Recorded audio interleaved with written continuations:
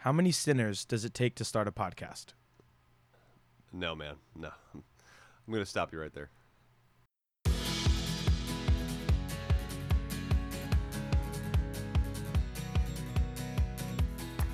Welcome to Sinner's Take, another Catholic Guys podcast of which we are the worst. I am Eddie. I'm Bobby. And I'm Cody. Cody? Who's You mean this- Corey? Who's this guy?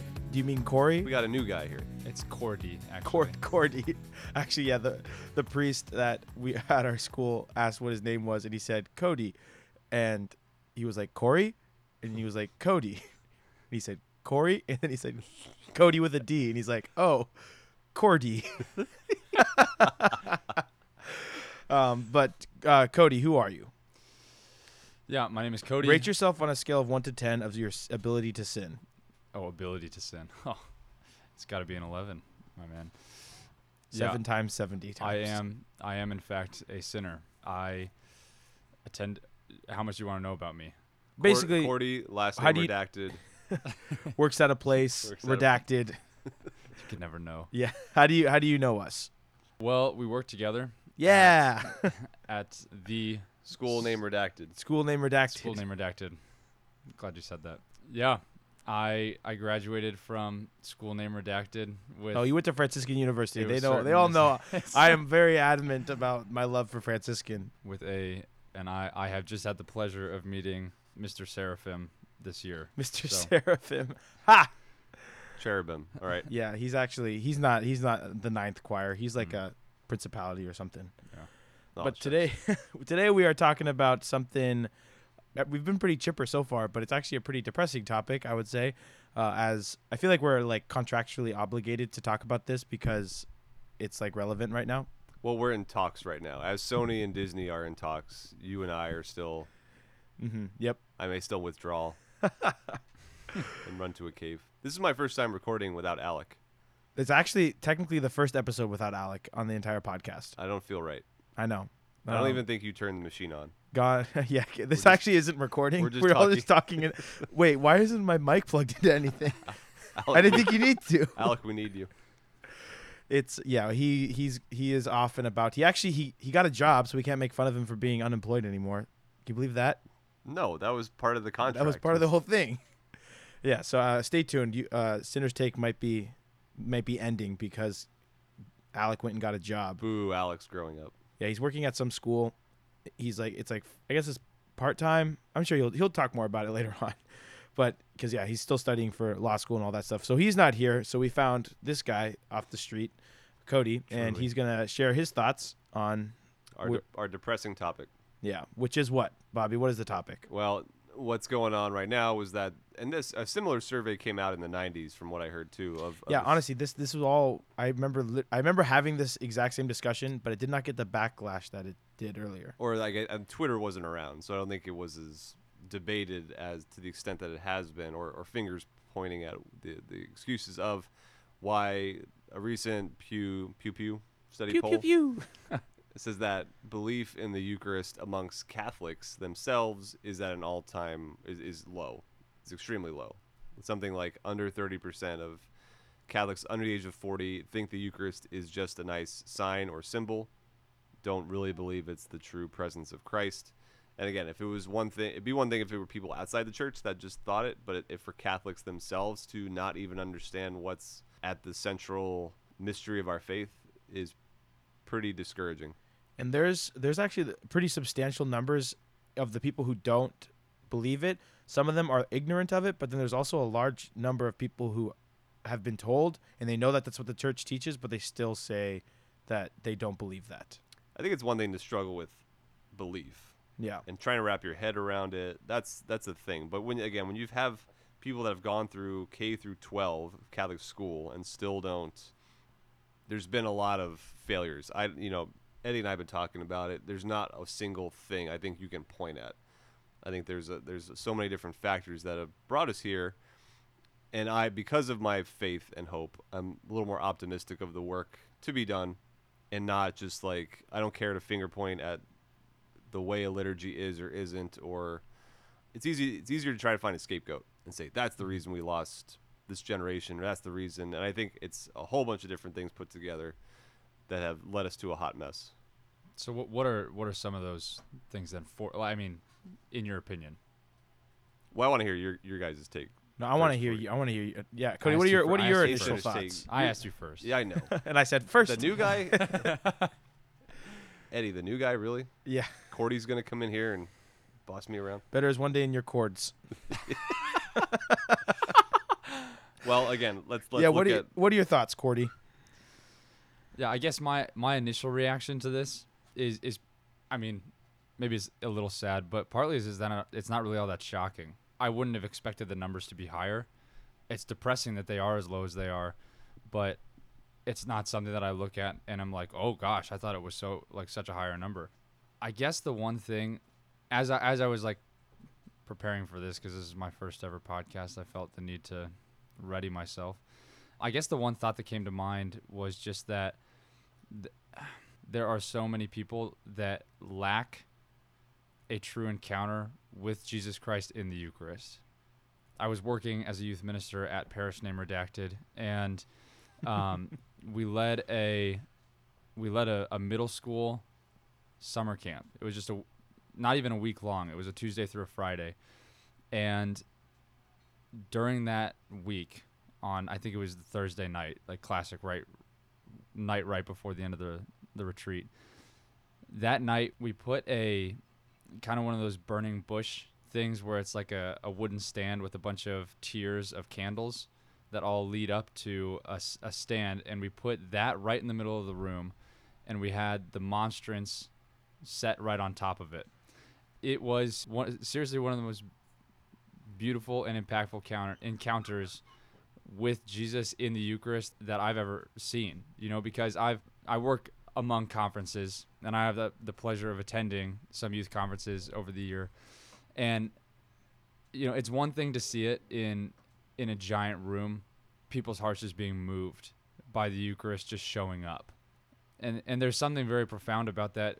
I think there's in the same way, there was something very simple, but also very profound about the fact that these middle school kids were crowding around this thing so tight that there just wasn't standing room. I mean, they were climbing over each other to get a view of the Eucharist and to have a chance to just be near him. And I think about that, and I think about, you know, in the moment it is so beautiful, but I walk away and that was 70, I think, maybe 100 middle school kids that had an encounter with the risen Lord in the Eucharist. And I think like how many people have really had the opportunity to experience something like that. And so to me, it's not shocking that the numbers are as low as they are, because I don't see the average Catholic, the weekly mass goer, or maybe like a family friend of ours calls them counters, like people that go to mass just so that it counts, like to count it off for the week. Like,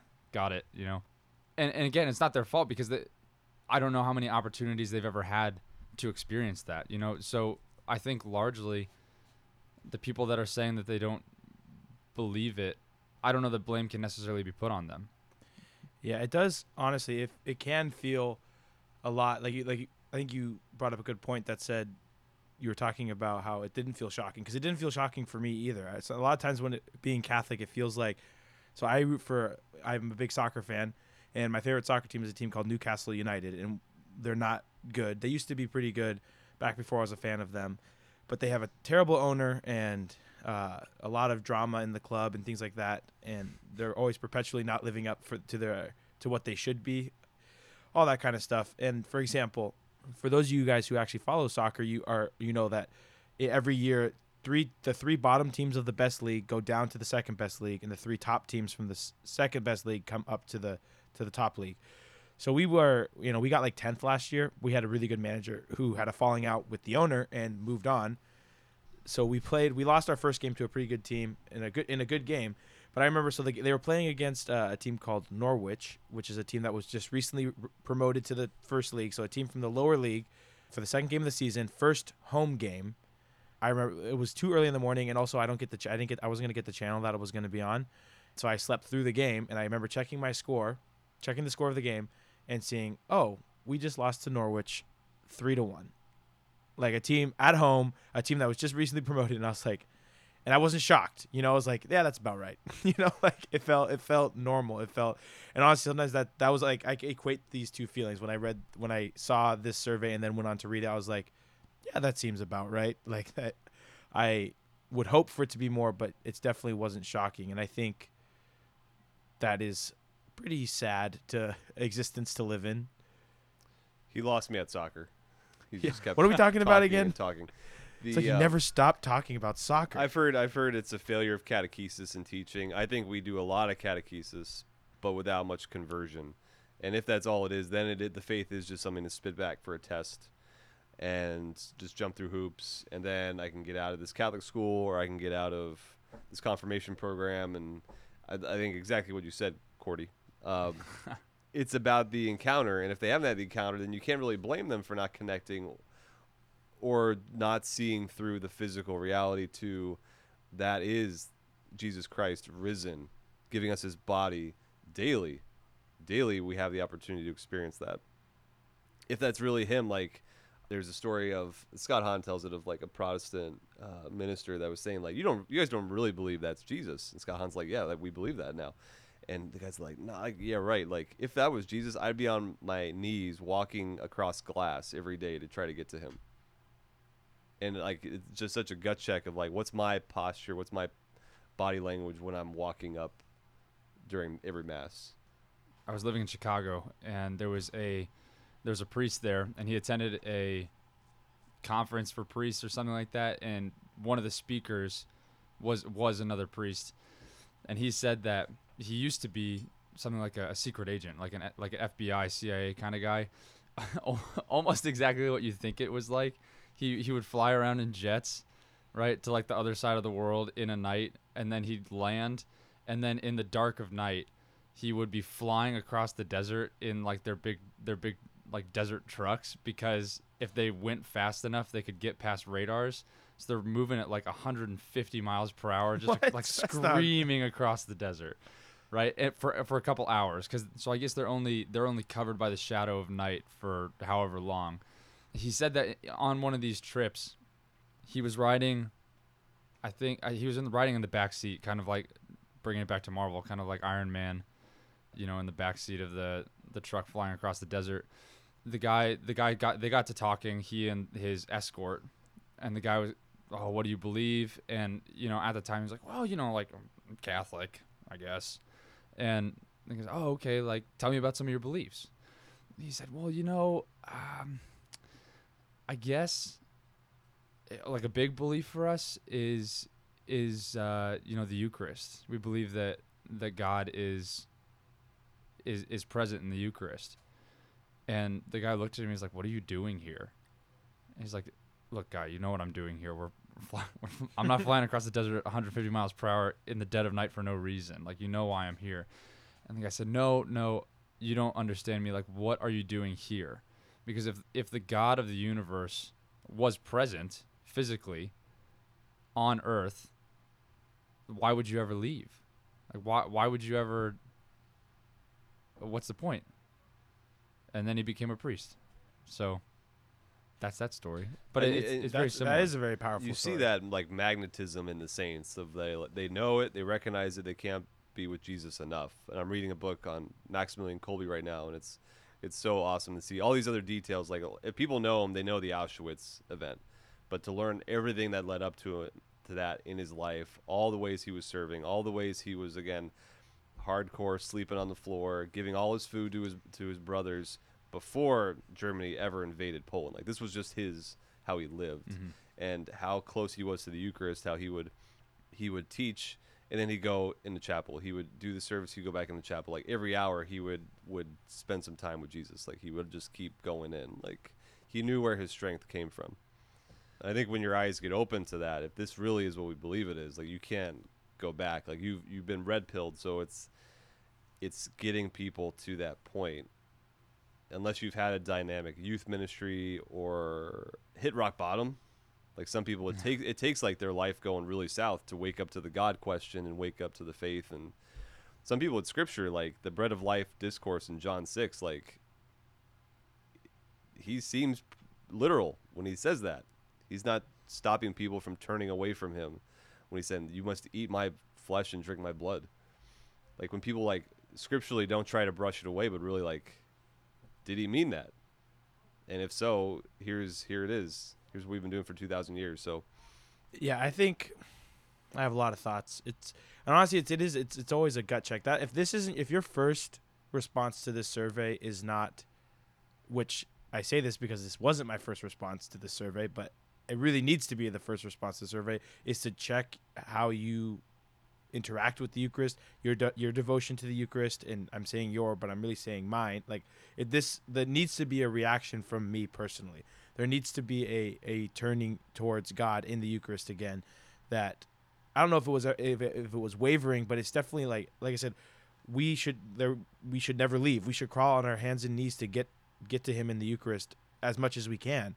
And I wasn't that, so that's difficult to live, but this is the reality of what we are dealing with. And I think that needs to be the first response to the survey. It needs to be the people who are reading it need to put aside their anger for a second and look inwards and see why and how can I affect this? Because this is something that was really, I remember I was listening to the Bishop Barron's reaction to this, and it's actually really awesome. He gets pretty passionate about it, and he's pretty frustrated with, you could see himself and all catechists, and like this is the reality of what we need to do, and there's a lot of work to be done. But he talks about the genuflecting and how we've kind of lost our sense of just the physical aspect of letting that even transition into genuflecting before the tabernacle when you get in and out of pews. And he was using the example of how he said like people that he knew used to genuflect going into the movie theater because the movie theater row, just because by nature that's what they did when they went into rows. And honestly, like I could see myself even just at like daily prayer with like the campus ministry student team at Servite, less and less so making an effort to like really genuinely have a genuflecting moment in front of the Eucharist. Or when we pass by the tabernacle, like if I've got stuff in my hand, maybe I'll just bow instead of kneel. And I think honestly, I could like looking back on it now, I can see how that has been creeping in, and to first and foremost do my best to remedy those things in my own life. And that needs to be a reaction. Like I said, the primary reaction, I think, above all else, needs to be every Catholic who does feel loyal and moved and like the Eucharist has given them life needs to reinvest into the Eucharist, I think, above all else. Yeah, amen. Like I think personal response has to be the first posture to this problem. And for me, I think there has to also be a return to reverence. That's me bodily, but also in how the liturgy is conducted. Because listen, like you bet, non-reverent, silly liturgies and ugly churches help no one get to the transcendent. When I'm able to see like a beautiful church, when I'm like, if I get to travel or get like see a Gothic cathedral on the East Coast or something, you're just like, ugh, like this is a church. Like I've grown up in some really ugly churches, and that aspect of realizing God is in this place and this is something awe-inspiring is lost. That goes to the music, that goes to the preaching, etc. Like, so I think there needs to be a return to reverence, and church architecture matters. I don't think that I lose my patience when people assume like everything needs to be in Latin and then everything will be fixed, or we just need to turn the priest around ad orientem and then all of our problems will go away. It's like, yeah, that's so frustrating. I think and there's so many, like I feel like that's the two reactions that we have right now. From what the research I've done on the Catholic response to this is that it's either one, it's because strictly like the catechesis of it, or like we've had bad teachers, or everyone is dumb, or it's the flip side of it that there is no reverence in the Mass, and the new Mass is terrible, and Latin Mass is great. And I'm, like you said, I am so over that dynamic. It is true that the Latin Mass is very beautiful. It is also true that the new Mass is very beautiful. There's been so many people who have had radical encounters with Jesus in the new Mass that it's so, I think, arrogant to say that like it doesn't work, because I have seen it work when done correctly. And not to mention that like you don't want to paint the traditional Mass put it on this pedestal, because they changed it for a reason. People were leaving the church in droves back then too. That's why they changed the Mass, to make it more relatable to people. People who were sitting in the pews were, reading their own Bible and praying the rosary in the middle of Mass, because they didn't feel like they could connect to anything that was going on. And that's a huge problem as well. And to say that like if we just return to this Latin High Mass that everything will be fixed, is that No, it just can't be it. And the bashing of the music and the bashing of whatever it might be, there's just like what leg do you stand on? Even when people say like everything should be with the organ, like the organ was invented in what, like the 11th century. That's like not even halfway through. That's like after the halfway mark of Christianity. So like what, I just don't understand what leg that they stand on when they're saying that like it needs to be this way, and because it definitely fell apart that way too. So I feel like all that stuff kind of lies on the periphery, right? Like to change, I don't know, to change like something about Cosmetic. exactly the cosmetics of the way the mass is celebrated, as opposed to like the interior disposition of those celebrating it, right? And all those things could help, right? So I'm not dismissing that those are important things. Like you said, a ugly church doesn't really help anyone enter in. speak for yourselves. But Love me some ugly churches.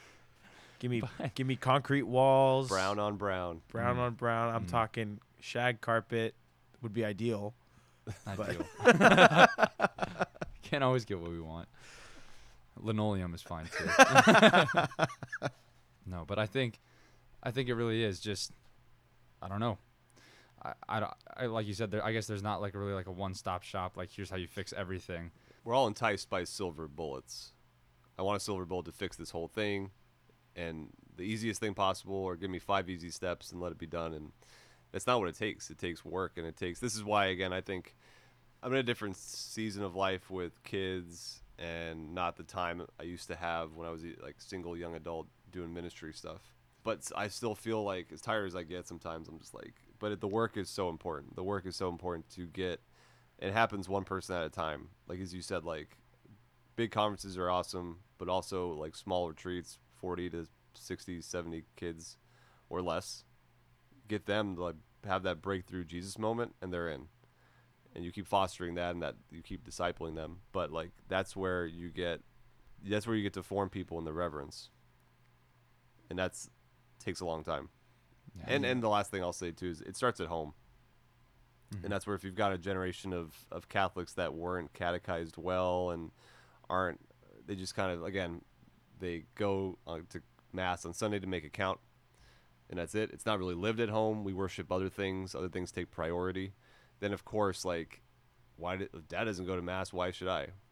If we're, at Mass but rolling our eyes or barely engaged, like if I'm watching my siblings or parents do that, then obviously nothing important's going on.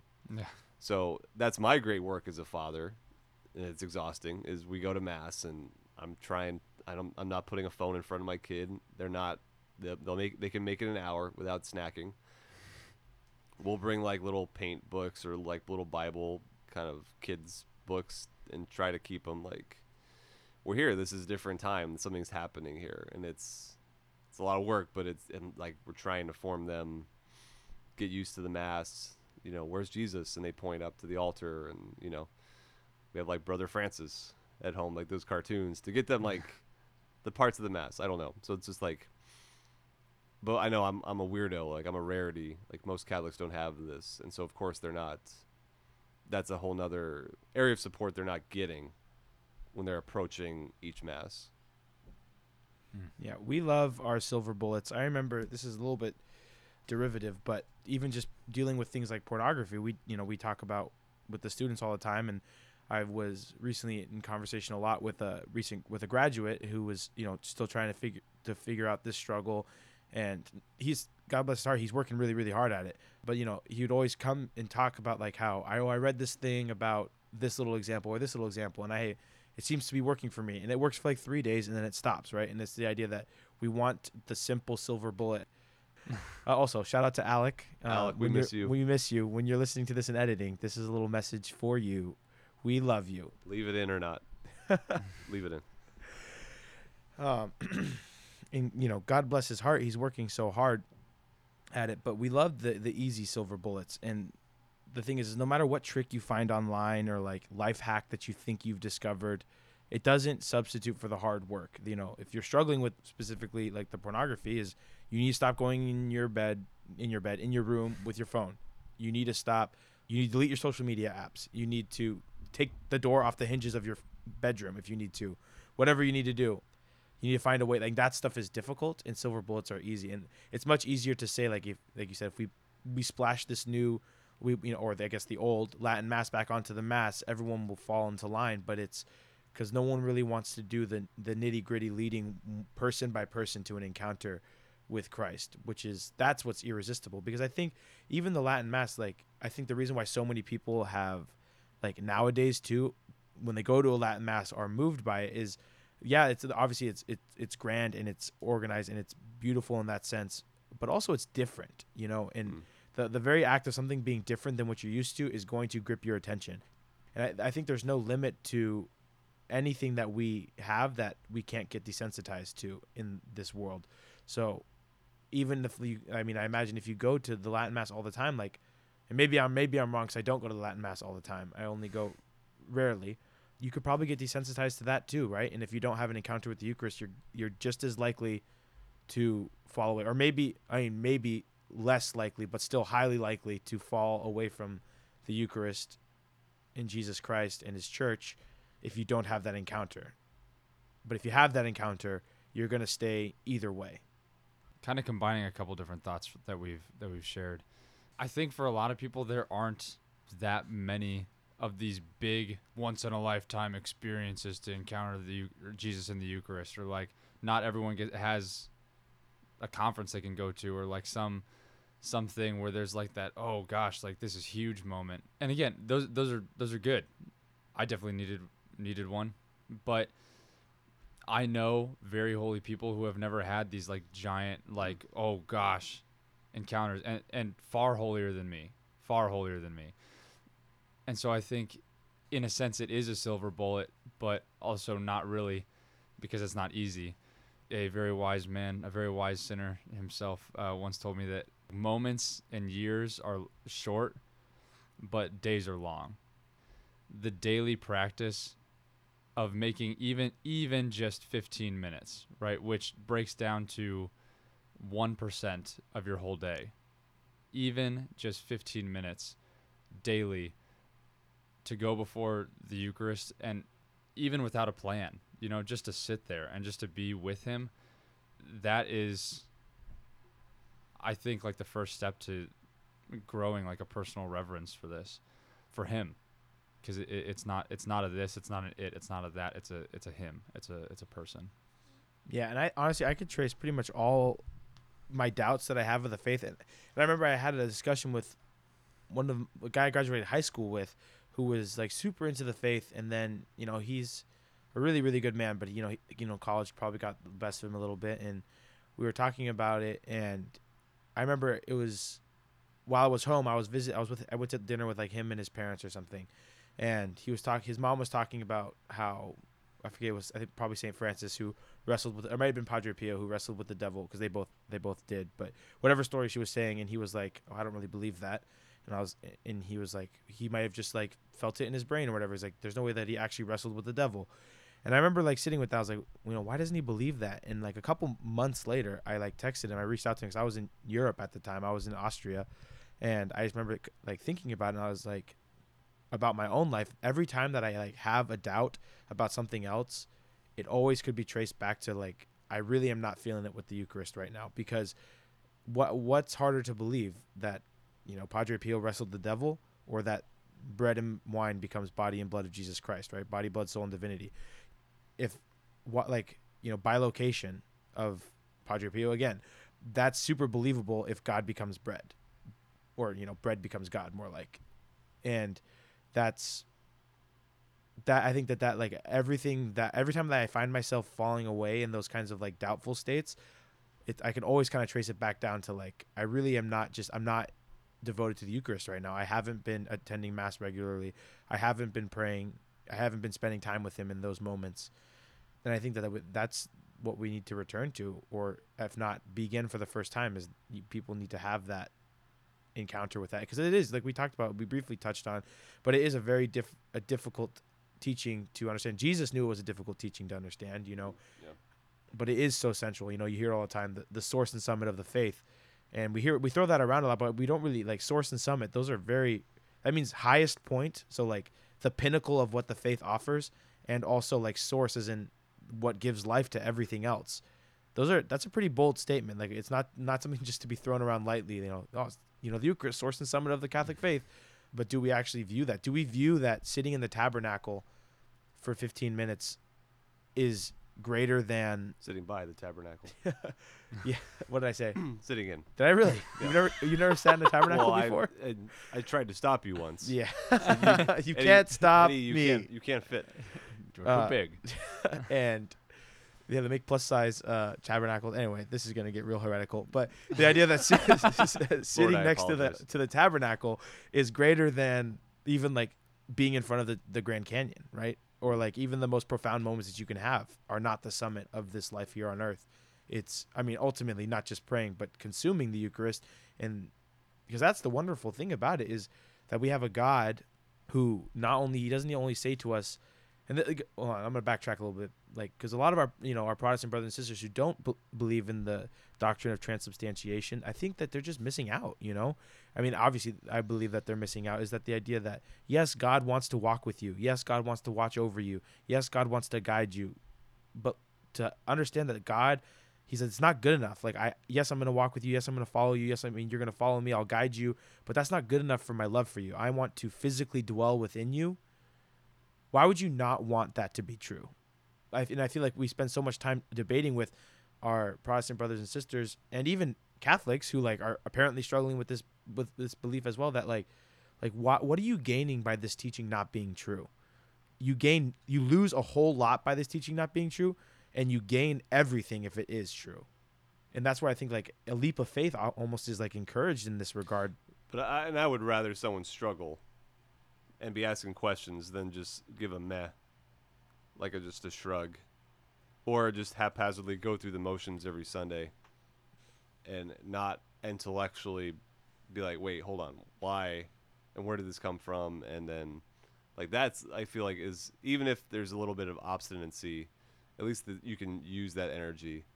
If it's just a shrug my shoulders, meh, and I receive the Eucharist really mindlessly and irreverently, like, you really don't know what you're doing here. Like that makes me sad, the most sad, when I see that on Sundays. People, young and old, just like, we've all gone through the motions. We've all been like somewhere else mentally, but you see like this kid really has not had an encounter, really has no idea the treasure he's receiving, and it just pops it like a candy, and like that breaks my heart. It smacks it. Yeah. Mouth open.